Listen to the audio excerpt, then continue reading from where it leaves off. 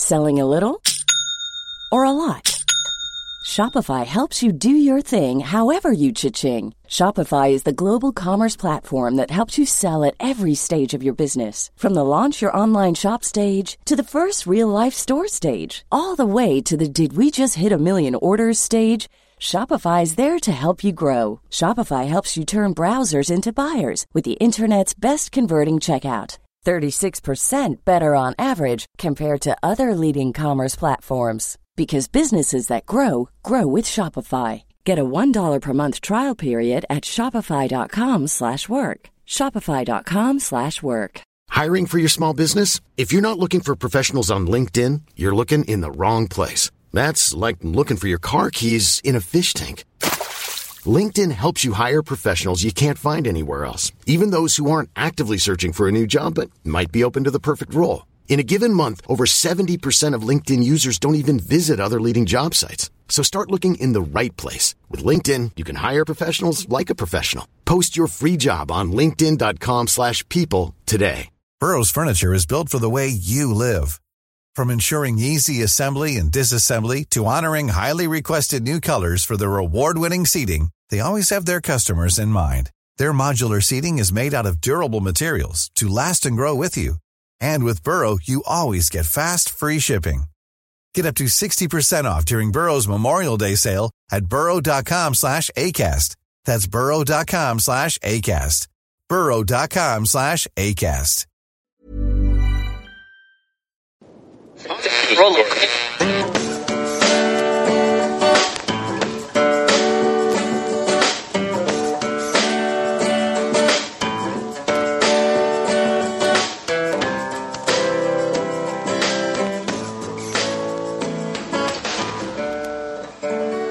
Acting as moderator for tonight's broadcast.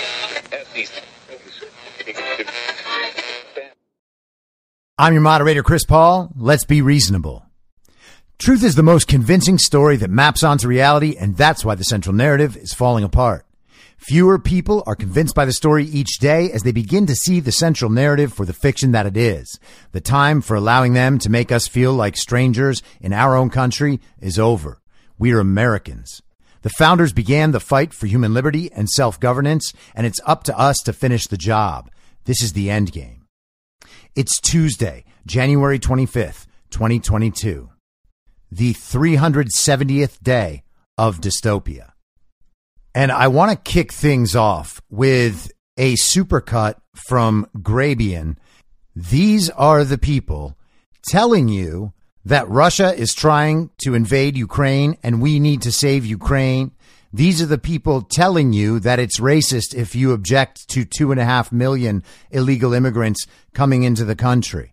These are the people who tell you that inflation is transitory and that masks work and that 2 masks work and that lockdowns were what the science said and that the vaccine is very safe and effective and that Joe Biden got 81 million real legal American votes. American democracy. I think we're one election away from the end of American democracy. If they take over in 2022, that is the end of democracy, and we're going to have authoritarianism. I hope that we can flip this and save democracy. If we can't, I gotta believe that fascism will take over in America, and that will be the death of democracy. The potential death of democracy. The death of democracy. The death of democracy. The death of democracy as we know it. This protest now is not simply about the death of George Floyd. It's about the death of American democracy, decency, and humanity. I'm sad to say that it also can lead to the diminishment of democracy, if not its death. It almost feels like we are witnessing the death of democracy here. The death of democracy line stood out to me, Jonathan, because I think that's just factually correct. Kind of the end of democracy, at least the end of our democracy. The return of Donald Trump to the White House could spell the end of democracy in America. We could have a Trump presidency, and that would, in my opinion, be the end of democracy in this country. I think that could be the end of our democracy, not to be too, pointed about it. Hillary Clinton said a couple of weeks ago that if he runs and wins, that could be the end of our democracy. Do you share that fear? I do. Are you going to stand by and watch this man destroy the democracy? I hope he will be beaten, or else it's the end of democracy as we know. And it just goes on and on and on. There's honestly another minute to that. But as absurd as all of that fear mongering about the death of democracy is, there's actually a truth underlying that. And that's that these people are deathly afraid that their system is crashing down around them, because they know what more of Trump and more of MAGA and more of this populist movement in America will bring to them. It's the end of their credibility. For most of them, it's the end of their career. For many of them, it's the end of their freedom, because they have actually committed crimes against America and they will be held accountable for them. But we don't have a democracy here. We have a constitutional republic. And the point of that constitutional republic was never to make certain that people from other countries could vote in our elections from the comfort of their couch, or that we would create a system where one party could extend their influence globally using our military, the work of our people, the wealth that our country creates, to keep them in power forever here. American citizens over 18 years of age who have not committed certain felonies have the right to vote. No one else has the right to vote in American elections. And if they are voting, then no, we don't need to count those votes. Recognizing that does not spell the death of democracy, and neither do all of the other things they freak out about. Today, the liberal media is having a meltdown that Tucker Carlson made the point last night, very succinctly and correctly, that neither Russia nor Ukraine are actually our allies, and that the theory that Ukraine might someday join NATO, which Joe Biden thinks is 15 years from now, does not make them, by virtue of that possibility, our ally, that we have a responsibility to put American blood and treasure into preserving their borders, especially when we're not preserving our own. And of course, CNN goes and says, well, he's making an argument that we should defend Russia over Ukraine. Well, no, he was making the argument that we shouldn't be defending any of them. We don't have any business there, unless, of course, the business is Uranium One and you're talking about Hillary Clinton and Barack Obama and Joe Biden and the rest of the global communists. Unless you're talking about people who actually want to put weaponry closer to Russia, and so they are happy to use Ukraine as a proxy battle so that they can spark a war with Russia. There are people like that who believe they have their interests best fulfilled by taking military action in Ukraine. But it doesn't help any of us. And Tucker's been saying that for weeks. He's obviously right. And the argument, I think it was Breonna Keeler on CNN, she was like, oh, well, okay. Oh, you don't know whether we should defend Ukraine or Russia? Well, that's an easy one. One's a democracy and one's an autocracy. And everybody knows she's right, right? I mean, she can't explain it, and none of her viewers can explain it, but they've all been told that Ukraine is a democracy and Russia is an autocracy. Therefore, whatever we say about Ukraine, even if we can't back it up, it's still true. And they always use the everybody knows tactic. Right now, they are so incompetent at this dog wagging exercise that they are using the everybody knows argument for why we should start a war in a country that's not our ally against an adversarial nuclear power that also isn't trying to start a war. And I will definitely be talking to Kash Patel about Russia and Ukraine this afternoon. Here is more of the media breakdown, but this is on the funny side, the good side, not like the hair on fire freak out that Chris Hayes had on his show last night. He had a couple of young millennial communist bloggers on to talk about how the anti-mandate rally on the steps of the Lincoln Memorial on Sunday was basically a conspiracy theorist convention that played host to all of the weirdest people on the internet. That is, by the way, yes, they're lying, fine. But some of them actually believe that all of these people who were experts in their field and clinicians seeing patients for their entire lives up until COVID, everything was good. Great reputations, very well respected, leaders in their fields. Once COVID hit, they all became conspiracy theorists, as did everyone else who didn't give the Fauci, WHO, CDC, global communist narrative. But they were freaking out about one particular part, and that was that multiple speakers had mentioned that Fauci should be put on trial and that the media members who have helped to spread the actual big lie should be put on trial in a Nuremberg 2.0. They don't like any talk of that. They think that is violence. They think that is radicalism. No, that is the people coming together to say, we actually have laws. We require data. We require evidence. If you are going to test the limits of those laws, you better damn well be ready to tell us why and then prove why it's best for us. And in the absence of that, if instead you move to coercion and force and taking people out of their jobs and destroying people's lives and reputations for stuff you can't back up with science at all, well then, we're going to use the laws to fix this problem that you have created. And if those laws lead us to the fact that you have committed grave crimes against humanity, well then, my friends, the law says you should be tried for crimes against humanity and punished appropriately. And if it turns out, let's say, that you used that crime against humanity as the backdrop for another crime against humanity on behalf of a foreign nation who was looking to take over the United States of America by inserting a false and illegitimate and incompetent criminal as the president in a time of great conflict, perhaps even war.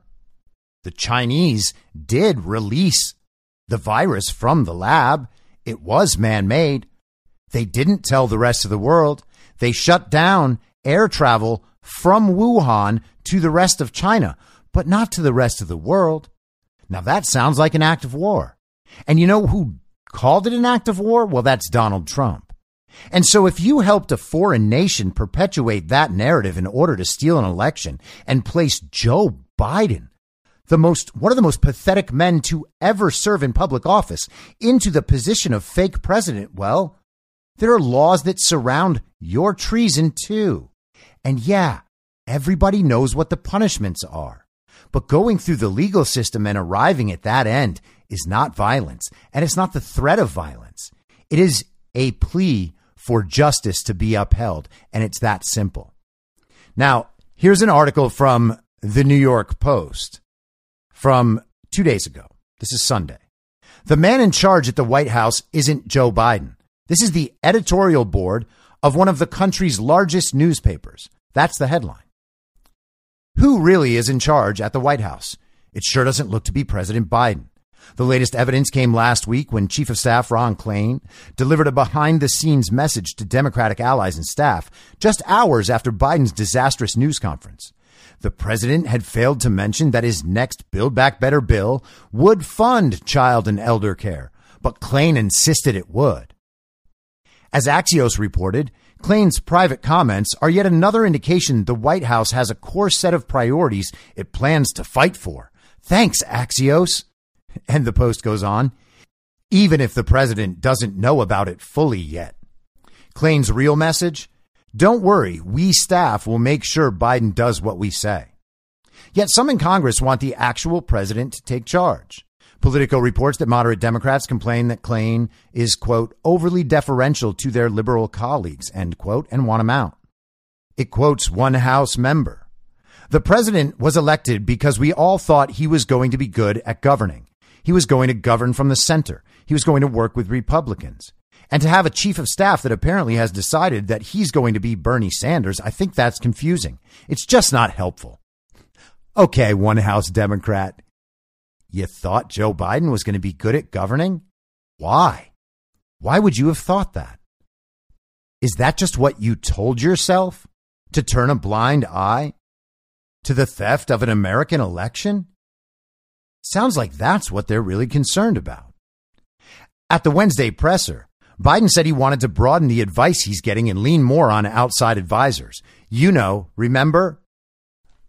Editorial writers, college professors, other experts.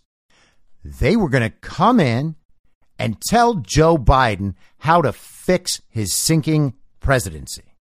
And the Post finishes, how about actually taking charge? If he's able, that is. And of course, he's not able. And the country is waking up to that. And now they're having articles like this from mainstream news outlets. The Post isn't the common mainstream news outlet. They are far edgier than the rest of the mainstream.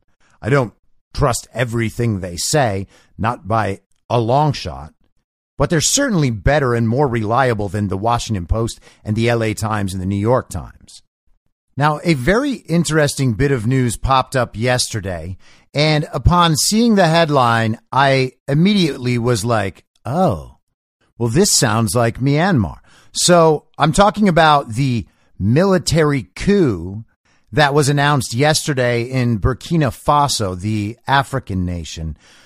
And I want to go through this a little bit, and I think that you will see that, yes, this sounds exactly like Myanmar, and it sounds like it might just be the location of another color revolution. You might even hear hints of this sounding in some way like America in 2020.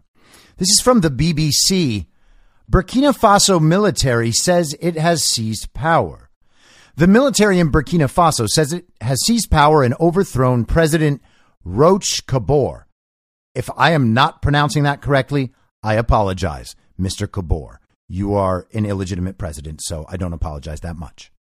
The announcement was made on state television by an army officer who cited the deteriorating security situation for the military takeover. Mr. Kabore had faced growing discontent over his failure to stem an Islamist insurgency. Keep that in mind. His whereabouts are unclear, but the officer said that all those detained were in a secure location. The coup comes a day after troops seized barracks and gunshots were heard in the capital, and I'm not even going to try to pronounce it. I'm just kidding. I'll try. I think it's Ouagadougou. Earlier, the ruling People's Movement for Progress Party said that both Mr. Kabore and a government minister had survived an assassination attempt. On Sunday, mutinying troops demanded the sacking of military chiefs and more resources to fight militants linked to the Islamic State group and Al-Qaeda. The army statement said Mr. Kabore had failed to unite the nation and to deal effectively with the security crisis, which, quote, threatens the very foundations of our nation, end quote. The statement was issued in the name of a group not heard of previously, the Patriotic Movement for Safeguard and Restoration, or MPSR, its French acronym.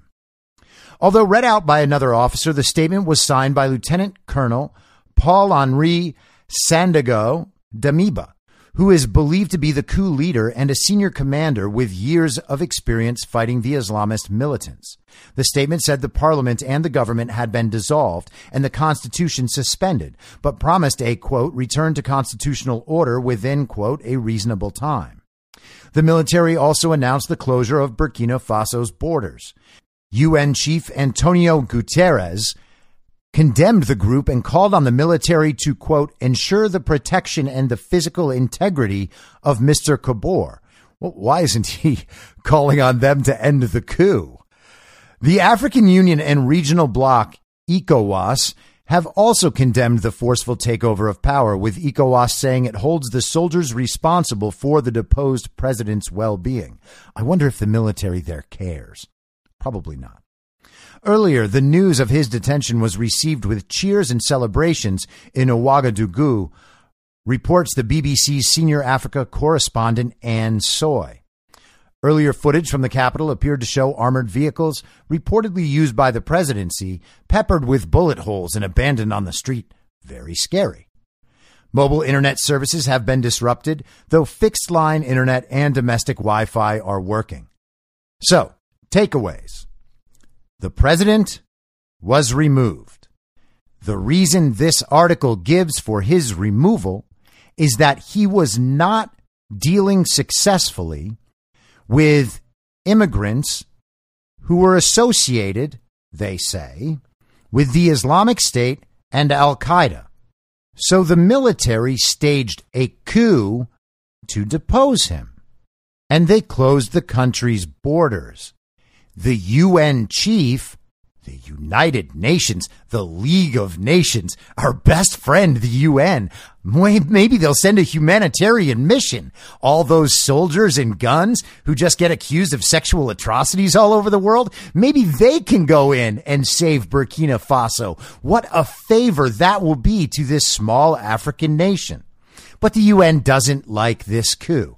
Okay, so there's a lot of little red flags going up throughout this article, right? And I think to myself, you know, this is being described a lot like the situation in Myanmar is being described.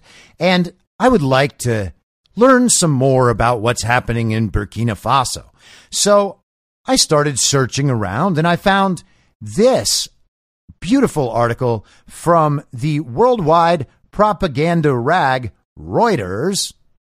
And this is from November 27th, 2020. Burkina Faso opposition leader concedes defeat in election. Burkina Faso's main opposition leader has conceded defeat in Sunday's presidential election after initial results showed a comfortable victory for President Roch Kabore, ending a dispute in which opponents said election fraud was committed. Former finance minister Zephirin Diabre met Kabore on Friday night to congratulate him, Kabore said in a post on Twitter. A spokesman for Diabre confirmed the concession. It leaves Kabore free to tackle major challenges facing the landlocked West African country, including fighting Islamist groups that have killed more than 2,000 people in attacks this year in 2020 and made large areas of the north and east ungovernable. Now, do you know who was president in 2020 before this election?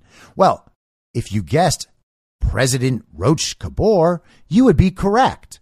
So the problem with the immigrant Islamist terrorists coming in was overseen by President Kabore, and he allowed 2,000 of his people to be killed in attacks by these Islamists that year in the lead up to his re-election, and it made large parts of the north and east ungovernable. Keep that in mind. Kabore won 57.87% of the vote. The official tally from the Electoral Commission showed on Thursday. He needed over 50% to avoid a second round. Opposition leaders had accused the Kabore camp of massive fraud before and after the vote. However, they produced no conclusive evidence of this, and the Electoral Commission dismissed the claims. And of course they would dismiss them. I mean, Kabore was so popular. He got 57.87% of the vote. With a margin like that, who would even doubt it? There could be a little fraud here or there, but certainly not enough to make up a difference like that. I mean, right? That makes total sense. I mean, I don't know the numbers, and I don't know the state of things, and I don't know how election fraud works. So I do know that there's no way that any election anywhere in the world could ever have that much fraud. Like, not enough to get a Democrat candidate who seems to have absolutely no ability for the job and didn't even campaign for it. 81 million real legal American votes, defeating a president who had had a largely successful first 4 years, even though everybody hated him and was against him, and still achieved 12 million more votes than he got the first time he was elected.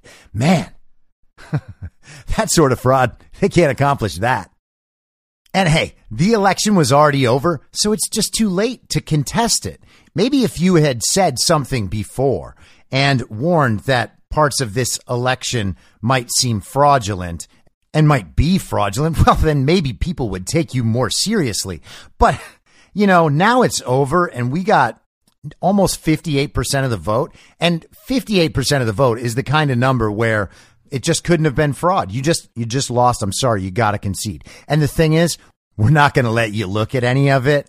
And, we got some help. There's not going to be any way you're going to overturn it. So sorry, but it is what it is. You're just going to have to accept it. But wait, what is this? This is an article from 6 days prior in the same outlet, Reuters, from November 21st, 2020. Here's the headline. Burkina opposition candidate alleges massive fraud ahead of Sunday vote. Burkina Faso opposition candidate Zephirin Diabre said President Roch Kabore is orchestrating a massive fraud to secure re-election in Sunday's presidential vote and that he will not accept results marred by irregularities. Diabre, a 61-year-old former finance minister, is one of the main challengers in a field of 12 who are seeking to unseat Kabore in Burkina Faso's second democratic election since a 2014 revolution. And guess what year President Kabore became president? 2015. So it was the first democratic election. You got that? Democratic. Our democracy. It's amazing that the first time our democracy was put in place, Kabore won. And then the whole Islamist immigrant thing came in. And maybe that'll mean something down the line. Diabre told a news conference on Saturday that ruling party agents are paying women in markets to hand over voting cards so that someone else can vote for them. He waved aloft a video on his mobile phone purportedly showing this occurring, but did not provide further evidence of wrongdoing. That's not enough evidence, you see. It's funny because James O'Keefe exposed virtually the exact same thing. He exposed that Somali immigrants in Ilhan Omar's district had a ballot harvesting scheme where they would pay to get ballots so that they could fill them in and then cast them into Minnesota's election. Very safe, very secure. People called James O'Keefe of Project Veritas a conspiracy theorist. They said the whole thing was not proven. In fact, that is the case right now that James O'Keefe is battling the New York Times over in court. Because you know what? It just was true. That was election fraud committed right in front of the American public in the lead up to the election. And we knew about it. And then after the election, we pretended no. There's no way fraud could have changed the outcome of this election, not with the most popular president of all time. It's just not enough evidence. Oh, but he did the same thing in another video, more or less, with a very similar scheme down in Texas. And that woman is being prosecuted too.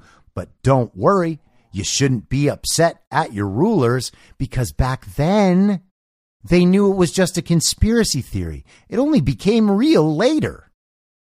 Diabre said his party will file a complaint with the state prosecutor and ask the Electoral Commission to end the practice. The massive nature of the phenomenon may undermine the serenity and integrity of the results of the November 22nd elections, Diabre said. The president of Kabore's MPP party, Simone Campore, called the allegations false. Ha! And you gotta believe him. That's like basically a very strong statement on the level of saying that these were the most safe and secure elections that America has ever had. Electoral Commission representatives did not immediately respond to requests for comment. The head of a mission by the Economic Community of West African States, ECOWAS, as I mentioned in the last article, which arrived to meet opposition members as Diabre's conference was ending, said that he had seen no evidence of fraud. We have been blessed to witness a very calm and gentlemanly campaign. We have no worries of fraud, the former Prime Minister of Guinea, Kabine Komara, told Reuters. Analysts expect a tight race between Kabore Diabre and another candidate, Eddie Kamboigo, with the possibility of a second-round election if no candidate wins more than 50% of the vote on Sunday. Isn't that great that they got that third-party candidate in there? Made it a little easier for them to get over that 50% hump. And then they could say, well, hey, you know what? I know you guys all really like Diabre, but the truth is these guys kind of just split that half of the vote. And so, it's Kabore. But here's a real kicker.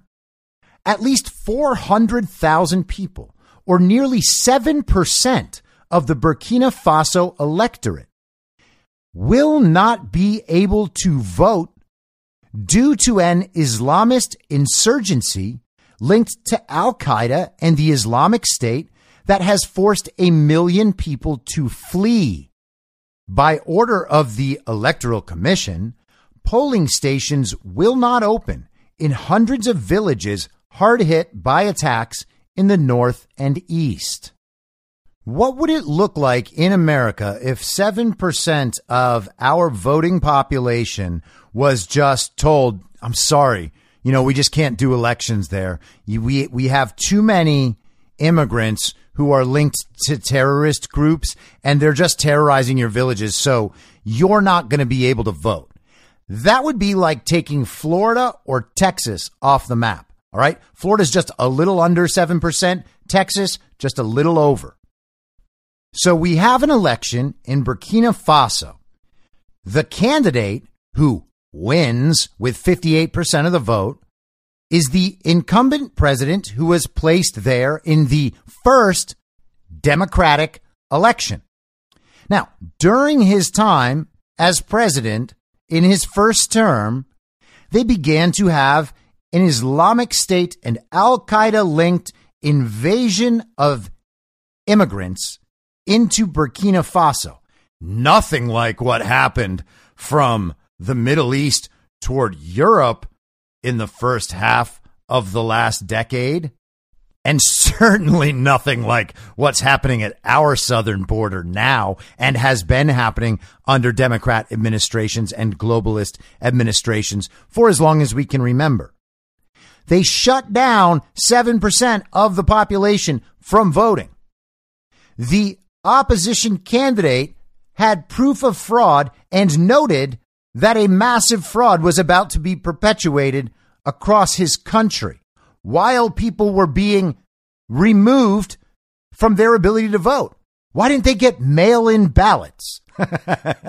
I mean, honestly, there's nothing else they could have done. Hey, sorry, guys, you're just not going to be able to vote. Yeah, I know it sucks, but hey, this is Burkina Faso and we do things a certain way here. So, sorry. But that's not a big deal in Burkina Faso. The world media and the global communists are more than happy to support that president in Burkina Faso the whole way through. It doesn't matter if he says that 7% of his country can't vote. It doesn't matter if he ignores overwhelming evidence of fraud in his country. And of course, there is that evidence because we know exactly what this system is. It's the same system that was run in Myanmar, and the narrative is virtually the same as well. And there's another interesting piece to this puzzle. As I was looking yesterday, I came across some news from the art world. This is from artnet.com, November 15th, 2019. George Soros' foundation is launching a $15 million initiative to repatriate cultural objects to African nations.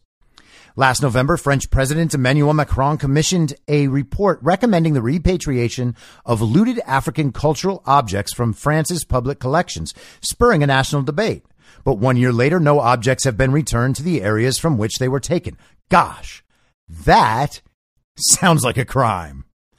Now an organization is stepping in to facilitate the process. The Open Society Foundations, an international grant-making organization funded by billionaire George Soros, has launched a 4-year, $15 million initiative to aid in the efforts. The legacy of colonial violence has deep implications for the ways that racism and imbalances of power are perpetuated today, Patrick Gaspard, the president of the organization, said in a statement. This isn't just about returning pieces of art, but about restoring the very essence of these cultures. Yes, that's what they need. Really old art. The Open Societies Initiative will support African lawyers, scholars, archivists, and grassroots organizations campaigning for the return of artifacts taken during the colonial era. It will also fund meetings between cultural leaders and work to promote partnerships between museums, governments, and other organizations. Perfect plan. And the article goes on. And obviously, I'm not opposed to artifacts going back to Africa. I mean, I don't care about that at all. If people want them back, great. Give them back if the other people don't want them. Not my thing. Why is George Soros giving a speech in Burkina Faso just before, a year before, an election like that?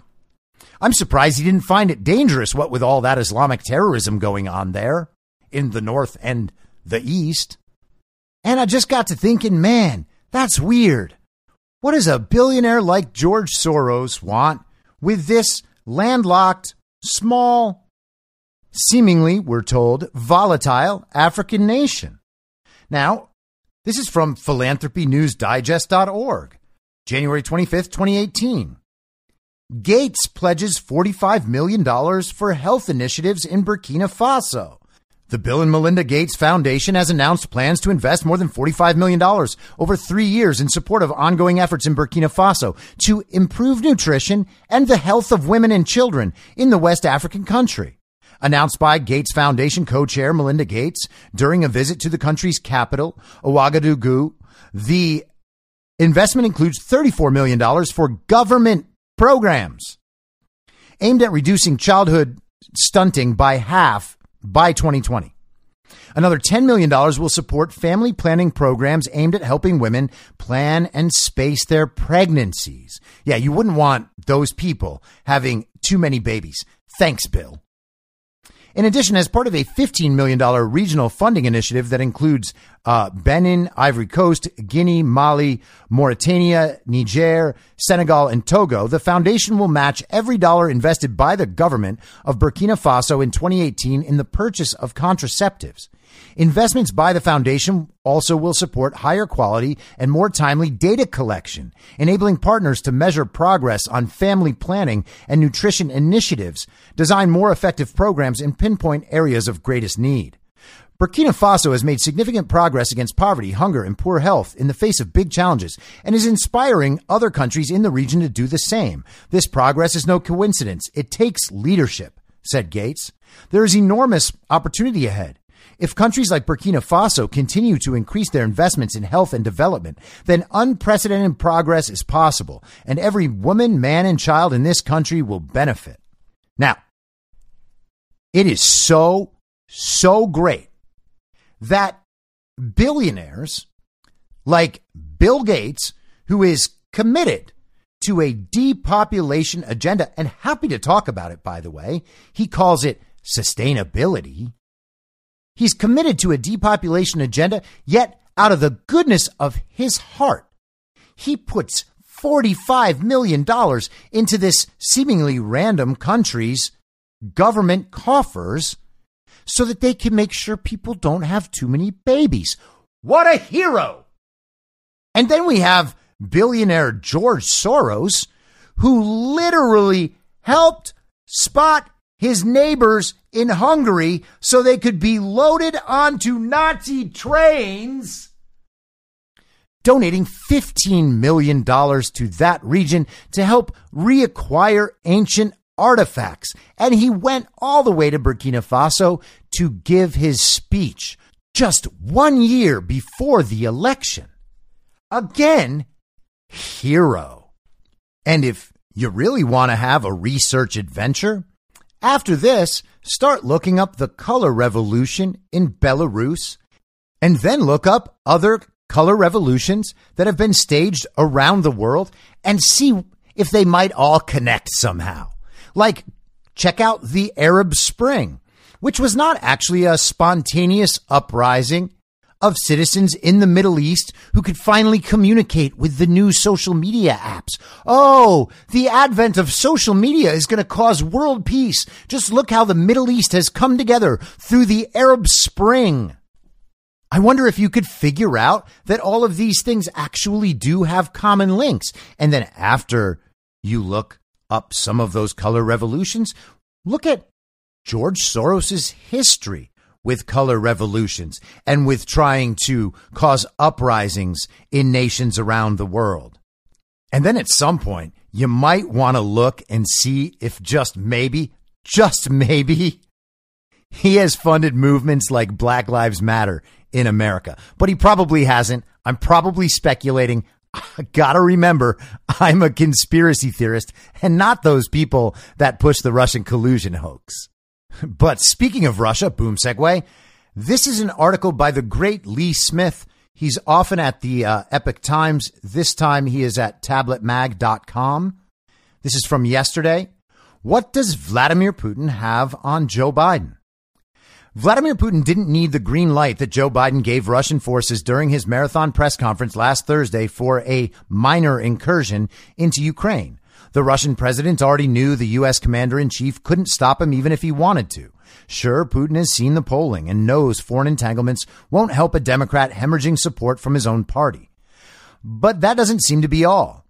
You don't need a secret dossier authored by a British ex-spy for hire like Christopher Steele to understand the possible, weird, real-world mirror version of Russiagate.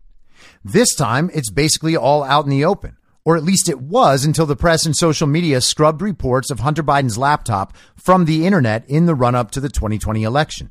The laptop, whose provenance and contents have both since checked out beyond any shadow of doubt, give evidence of Hunter's financial relationships with foreign officials and businesses, like the more than $50,000 per month he got for sitting on the board of Burisma, a Ukrainian energy company starting in the spring of 2014. The reason that a company like Burisma was willing to pay the drug-addled son of the vice president of the United States so much money for a no-show job wasn't to buy his expertise in natural gas exploration and drilling, of course. Hunter Biden's sordid memoir, Beautiful Things, published last year, makes it clear that during the period in question, he was a wreck of a human being who spent lavishly on crack and methamphetamine, which he consumed in expensive hotel rooms in the company of prostitutes. It would seem that the obvious point of paying Hunter Biden was to buy protection from the American official in charge of Ukraine policy, Joe Biden. Did it work? Well, according to the now president, yes. As Biden told a 2018 audience, he threatened to withhold $1 billion loan guarantee to Ukraine unless the government in Kiev fired a prosecutor investigating the company that was paying his son a princely retainer to fuel his drug habit. At the time Hunter Biden's laptop surfaced, U.S. media and spy services claimed it was Russian disinformation, a fake aimed at harming his father's election prospects. It wasn't, of course, as Hunter's subsequent memoir and former business associates have confirmed. The effort to cast aspersions on the origins of the laptop, censor reports about it, and or label reporting on its contents disinformation was itself a disinformation operation waged by American media and tech platforms in a real-world example of election interference, as well as a massive in-kind contribution to Joe Biden's election campaign. But the Hunter Biden laptop and the cries of Russian disinformation that followed raise a timely question. Given the Biden's Ukraine-related activities, what additional information does Moscow have on the first family? Hunter Biden's problems with substance abuse, prostitutes, and money would have made the vice president's son an ideal target for foreign intelligence services. Worse, Joe Biden seems to have eagerly promoted his son's shakedown efforts, even boasting publicly about using his office to interfere in Ukraine's political and judicial systems in ways that directly benefited his son's employer. There is surely no shortage of oligarchs, Ukrainian and Russian, who are eager to share information about their dealings with the Bidens in order to gain influence with Putin and undo rival billionaires. One can assume that all of that information has made its way to Putin's table by now. The likelihood that Russia is sitting on a wealth of compromising Ukraine-related material on Joe Biden and his family may come as a shock to media that pushed the Trump-Russia collusion narrative for 4 years. But the Biden-Russia compromise story may be more than a political funhouse mirror. It may explain why the president's curious passivity towards Russia's Nord Stream 2 pipeline and why, almost as soon as Biden took office, Putin seized the opportunity to move more than 100,000 troops to Ukraine's border. What's more, it may also provide new insight into the Russiagate conspiracy theory that poisoned America's public sphere and made people lose their collective minds. Given the amount of genuinely compromising material tying Joe Biden and his son to shady dealings involving Ukraine and Russia, including a $3.5 million payment Hunter received from the widow of the former mayor of Moscow in 2014, it's worth asking if the 46th president of the United States was the initial target of the Hillary Clinton-funded Russia dossier. In fact, allegations about the Biden's activities in Ukraine, sourced in part, it seems, to the Clinton campaign, made their way into the New York Times in 2015, encouraging Biden to dispel second thoughts about re-entering the 2016 race. Now, wouldn't that be something if they basically just took all the information about Joe and Hunter and changed all the details to make it about Trump? Genius. Also, lazy as shit. Also, completely incompetent. The sort of incompetence that can only be acted upon if you are so narcissistic that you think your grip on power cannot be shaken and you think that no one will ever question your honesty or integrity or the facts of your case. Unbelievable. The Steele dossier has been long since revealed as nothing but utter nonsense. But with the Bidens as a target rather than Trump, it's at least easier to make sense of its contents, especially the notorious P-tape. Trump is a well-known germaphobe. It was always hard to imagine him agreeing to be micturated, all right, good word, upon by hookers on a hotel bed in Moscow. Nor would Republican primary voters likely care about ladies of the night soiling a bed that Barack Obama once slept in. Remember that part of the story? It was not only that Trump had disgraced himself, allowing Russian hookers to give him a golden shower, but it was a bed that Barack Obama once slept in. So Trump was disgracing himself and the bed at the same time. Very juicy story, very juicy dossier. But Democrats would like to think it's sacrilegious that anyone could ever pee on a bed that Barack Obama slept in. And I mean, he and Michelle don't do weird stuff. And by his own admission, Hunter Biden seems to have spent plenty of nights in hotel rooms with prostitutes. If it seems hard to imagine Donald Trump walking into a hotel in Moscow and asking for the Obama suite, a scenario in which Hunter Biden demanded such lodgings doesn't take much imagination at all. With Russian troops massed on Ukraine's borders, now is a good time to revisit Tablet's October 2020 report on the Biden-Ukraine scandals, and that is linked in the article if you want to check that out. Both for what it says about the Biden-Ukraine connection and for what it says about the systematic distortion and censorship of the public record by tech platforms and media verticals that have themselves become active agents of disinformation targeting the American public.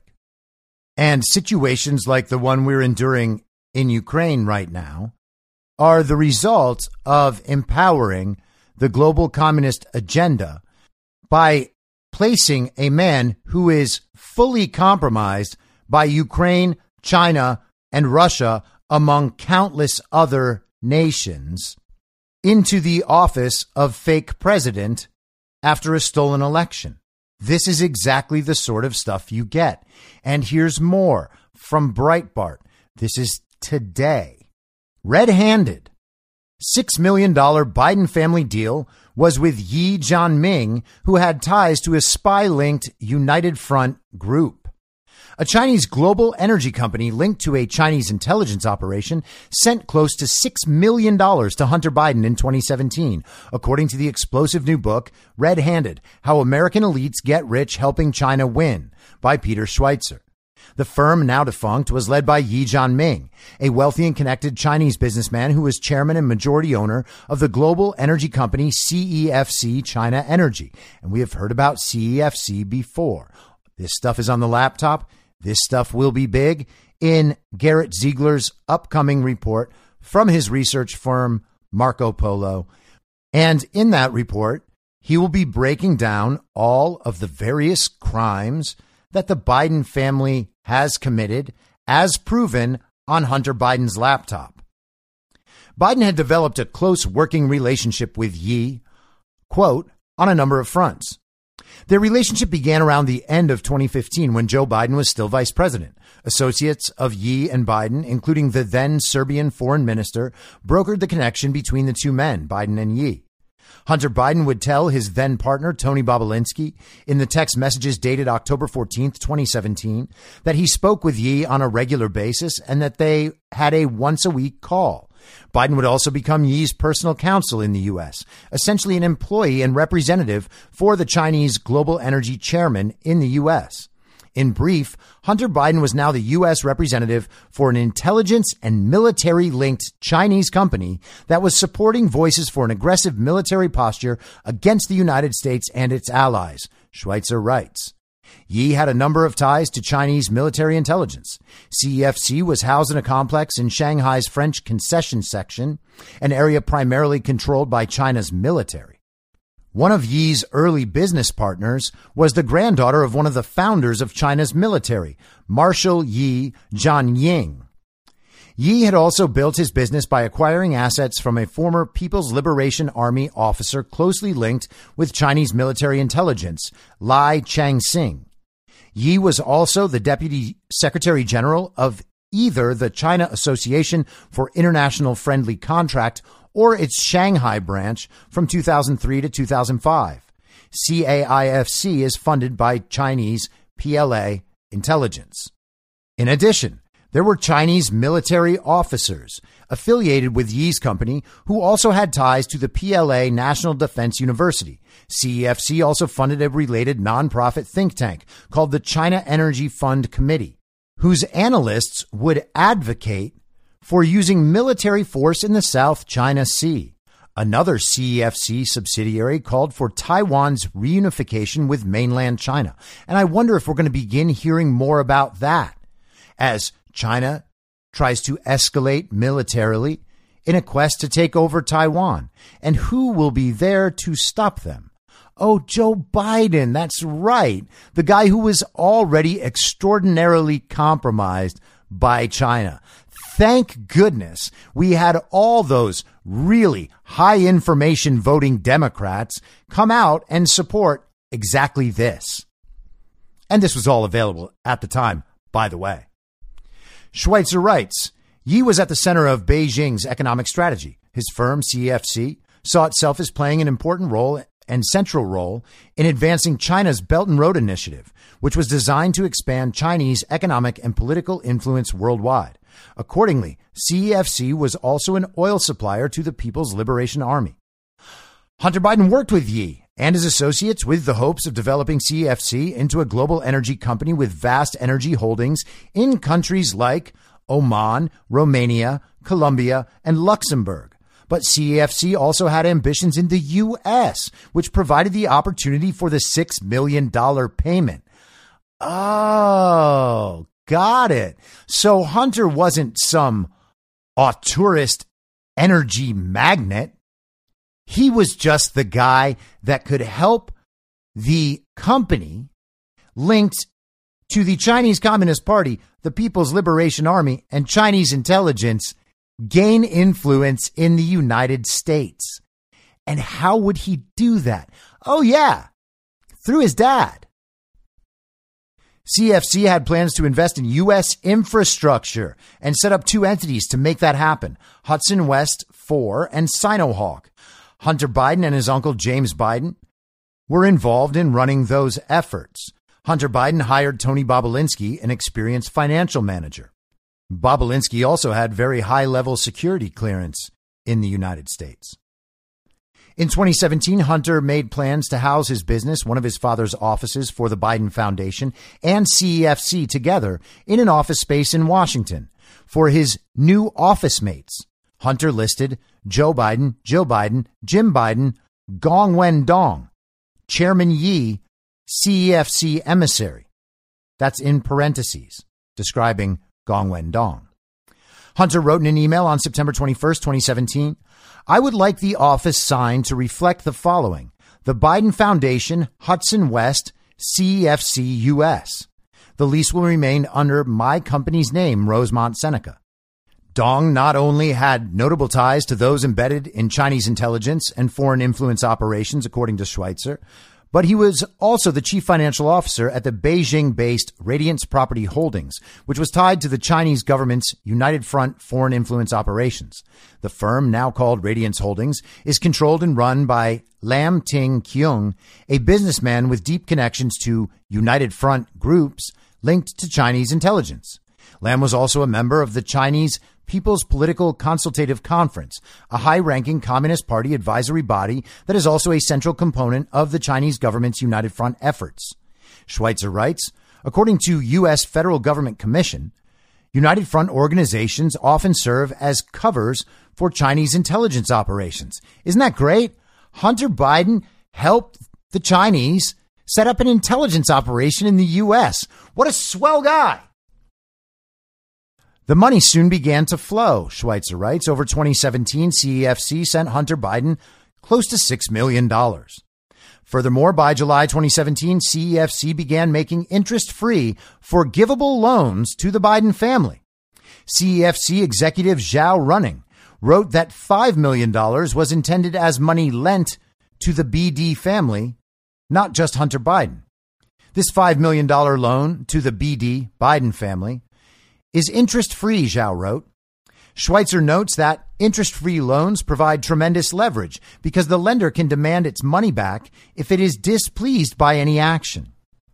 In August 2017, CEFC Infrastructure Investment, LLC, sent Hunter Biden's law firm, Owasco, $100,000.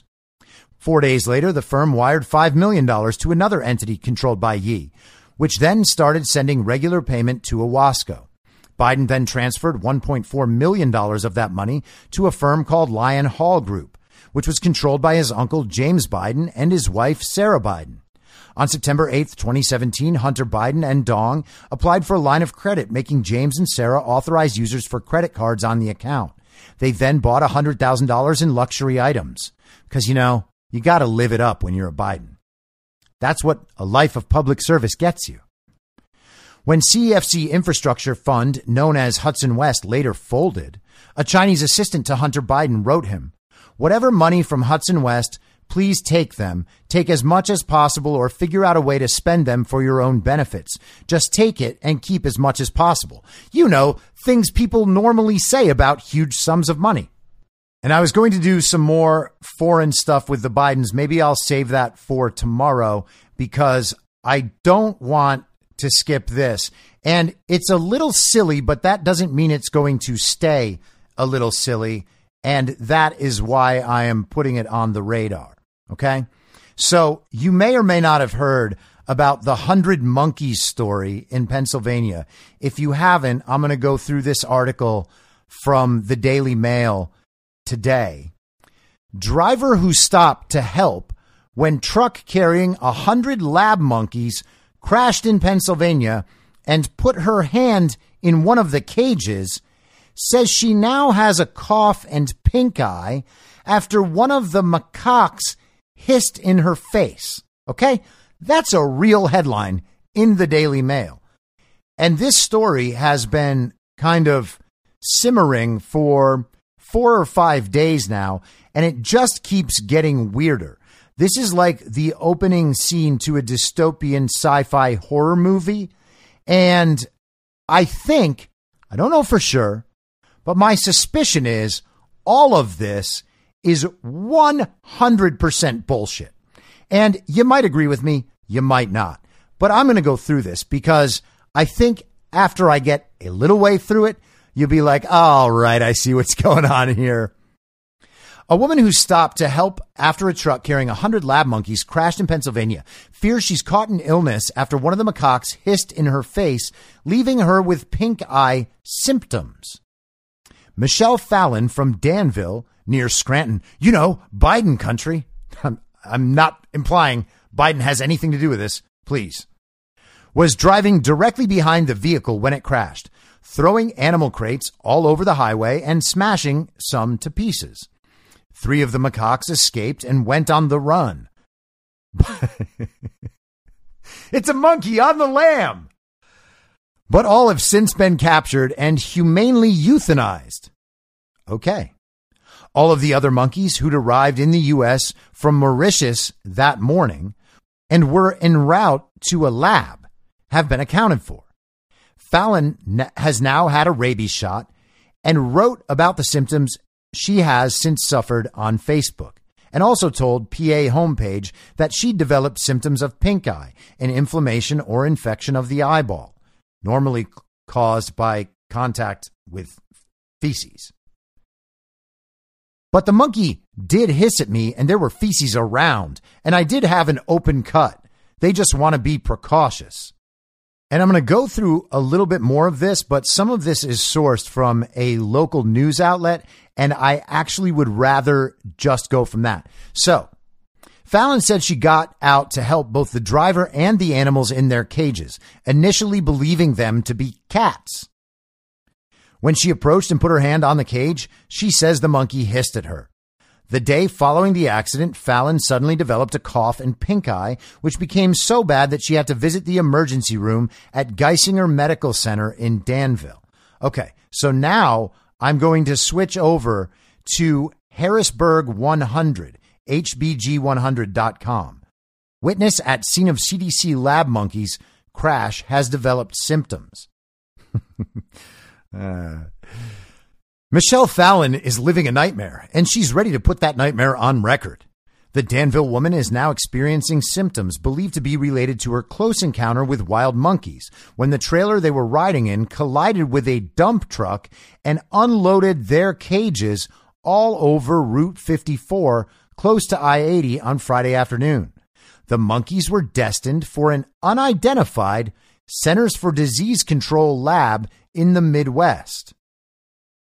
The following day, Fallon developed a cough and something that resembled pink eye. And by Sunday, she was visiting the Geisinger Medical Center emergency room where infectious disease doctors were consulted. Fallon has since received her first of 4 preventative rabies shots, as well as a prescription for a 14-day course of valacyclovir. The stay-at-home mom, who shared that she was fully vaccinated and received her booster, was also tested for COVID, but the results at the ER were negative. Fallon is still processing the sequence of events that unfolded on Friday. She pulled over to check on the condition of the accident victims, but said they were more concerned about press coverage of the incident.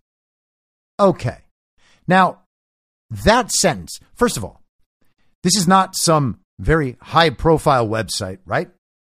But this is a piece of information that I haven't seen appear in other places, and they must have gotten it from somewhere.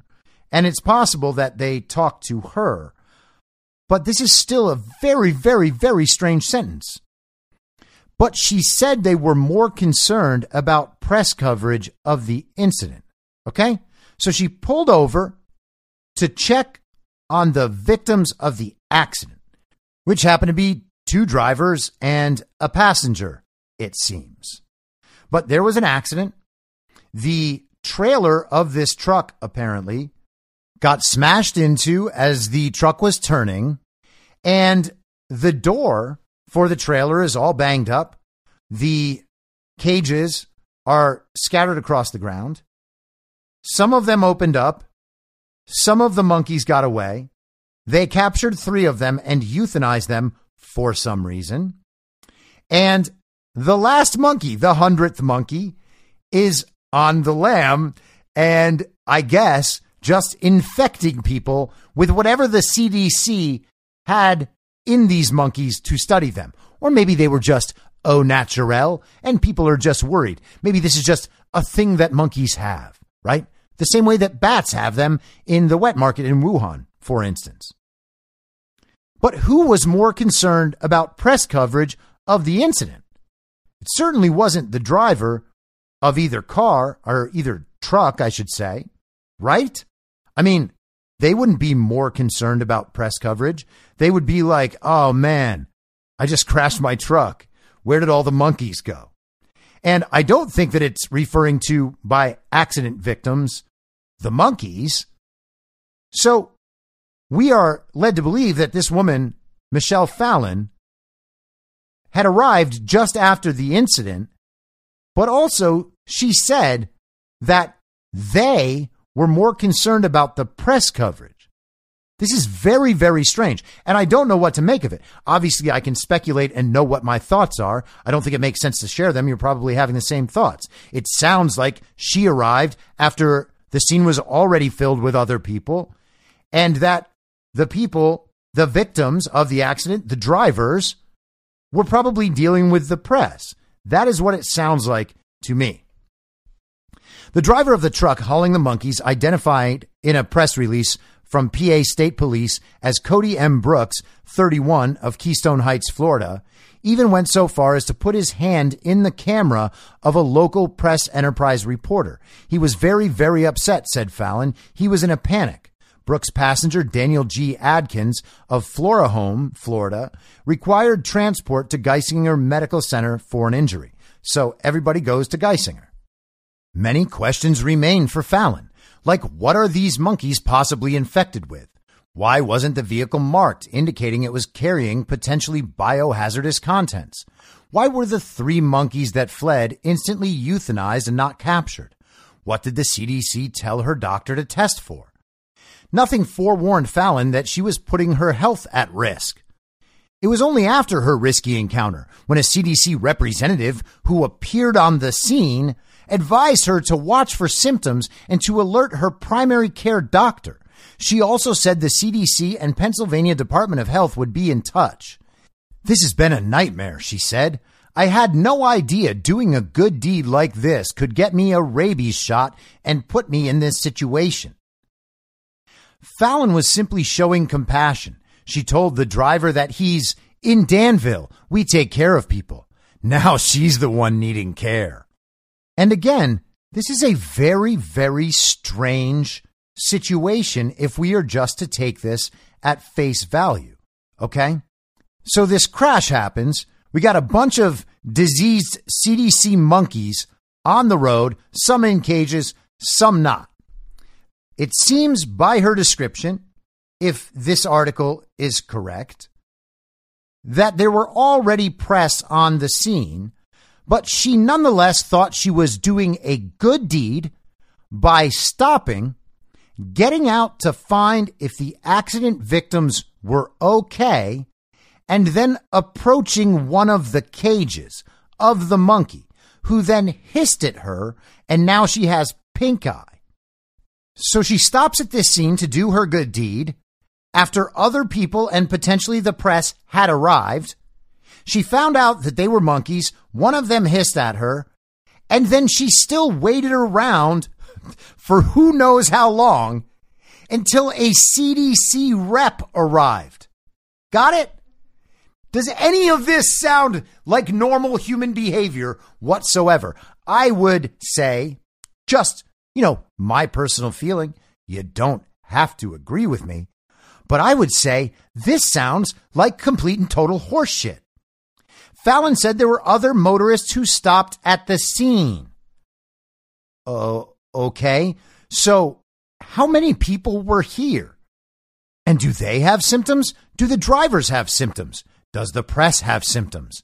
What was the CDC representative like when they arrived? Just immediately on the scene. Bang, got to get the CDC in there. They showed up almost as fast as the woman that was driving right behind them. Ish. Fallon could not identify those people who were the motorists stopped at the scene because normally when people are driving around, you can't necessarily identify them. They're just different people. But suspected some might also have been put at risk. Oh no. The email from the Pennsylvania Department of Health indicated that efforts would be made to track them down with the assistance of police.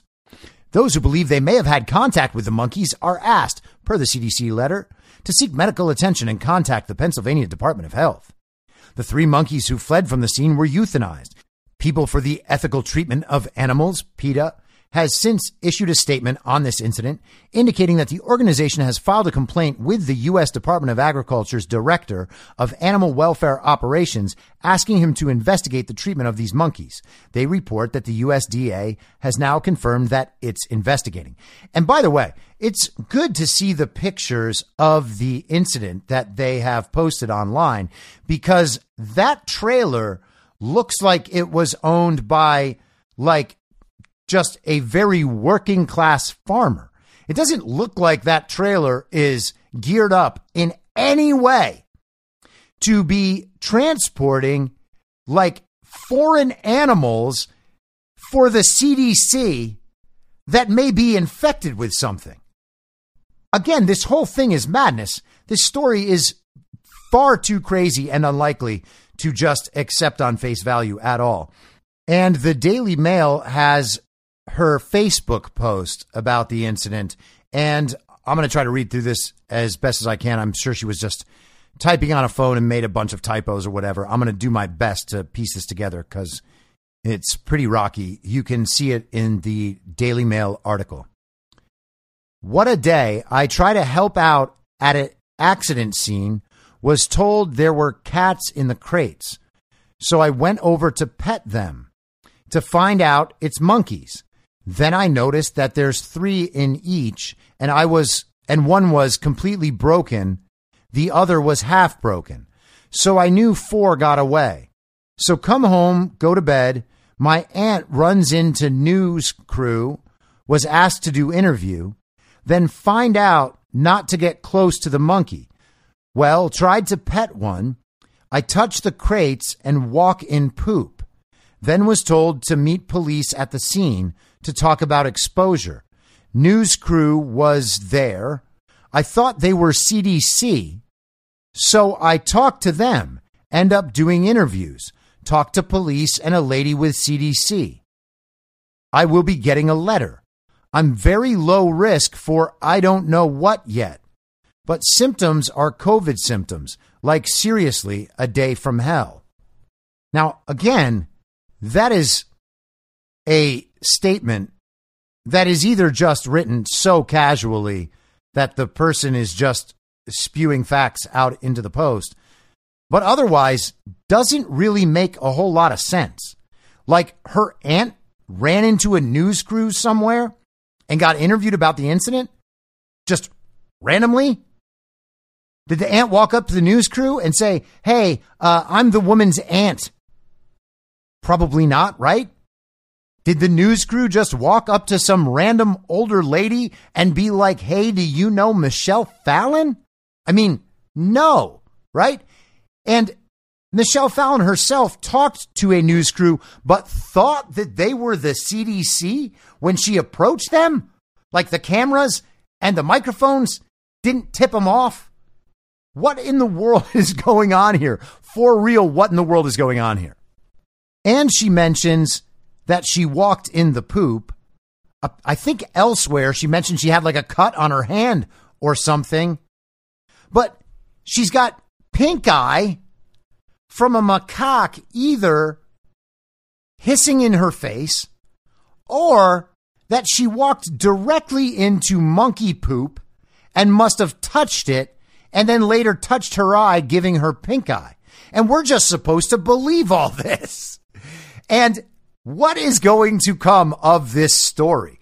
What is the next step that we are going to get about the 100 CDC monkeys story? This thing is crazy. And right now, I mean, I'm going to try to figure out what in the world we were doing, shipping monkeys in from Mauritius. I think that's how you pronounce the place's name. What is going on there?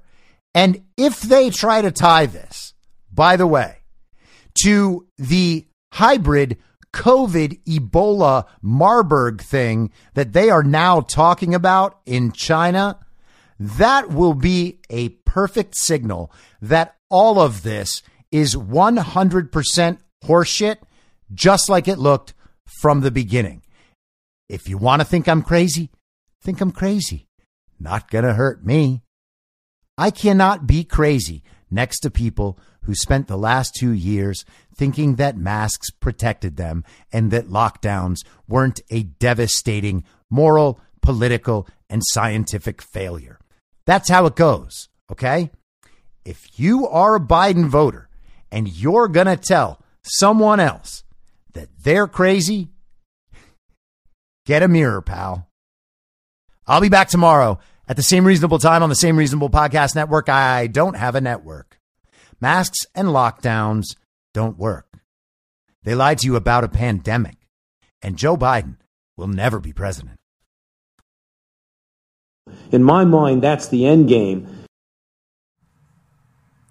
Whether you're a total newbie to podcasting or even if you've had a show before like me, you know how intimidating it can be to start your show. The tech side especially can be daunting. That's why I'm so grateful Anchor exists. If you haven't heard about Anchor, it's the easiest way to make a podcast. They knock down all the barriers to entry. Let me explain. First off, it's free. I don't know how or why, but I'm happy about it. The platform's great. There are creation tools that allow you to record and edit your podcast right from your phone or computer. Anchor will distribute your podcast for you so it can be heard on Spotify, Apple Podcasts, and many more. I can't even begin to describe how much easier it was to get my show on all the major platforms this time than it was a few years ago. You can make money from your podcast with no minimum listenership. That's right. You build your show, you make money. It's everything you need to make a podcast in one place, and the company is committed to the success of its content creators. Go download the free Anchor app or go to anchor.fm to get started. Thanks for listening. Follow the podcast on the Telegram Messenger app at t.me/I'm your moderator. You can join the discussion at t.me/I'm reasonable.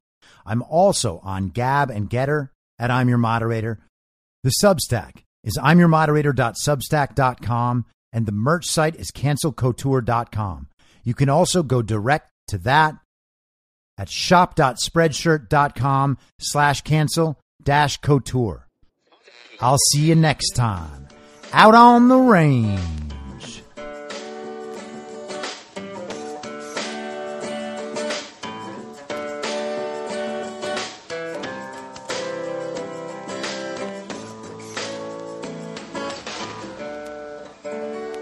Acting as moderator for tonight's broadcast.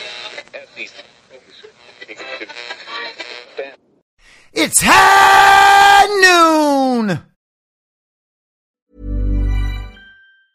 Hi, I'm Daniel, founder of Pretty Litter. Did you know cats tend to hide symptoms of sickness and pain? I learned this the hard way after losing my cat, Gingy. So I created Pretty Litter, a health monitoring litter that helps detect early signs of illness by changing colors, saving you money and potentially your cat's life. Pretty Litter is veterinarian developed, and it's the easiest way to keep tabs on your fur baby's health right at home. Go to prettylitter.com and use code ACAST for 20% off your first order and a free cat toy. Terms and conditions apply. See site for details. Ever catch yourself eating the same flavorless dinner 3 days in a row?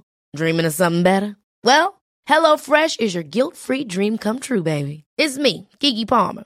Let's wake up those taste buds with hot, juicy pecan-crusted chicken or garlic butter shrimp scampi. Hello Fresh. Stop dreaming of all the delicious possibilities and dig in at HelloFresh.com. Let's get this dinner party started. Need new glasses or want a fresh new style? Warby Parker has you covered. Glasses start at just $95, including anti-reflective, scratch-resistant prescription lenses that block 100% of UV rays. Every frame's designed in-house with a huge selection of styles for every face shape. And with Warby Parker's free home try-on program, you can order 5 pairs to try at home for free. Shipping is free both ways, too. Go to warbyparker.com/covered to try 5 pairs of frames at home for free. warbyparker.com/covered. In my mind, that's the end game. Thanks for listening.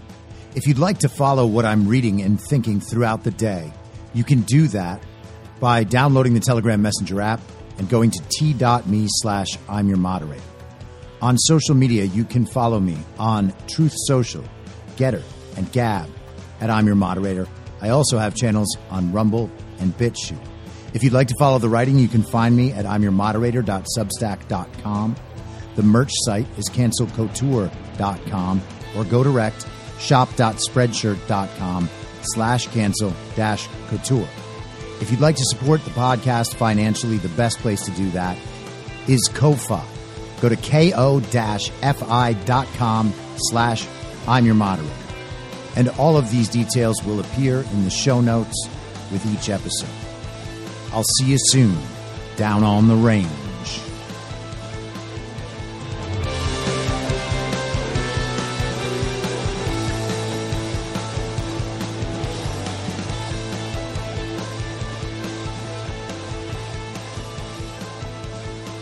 It's hell!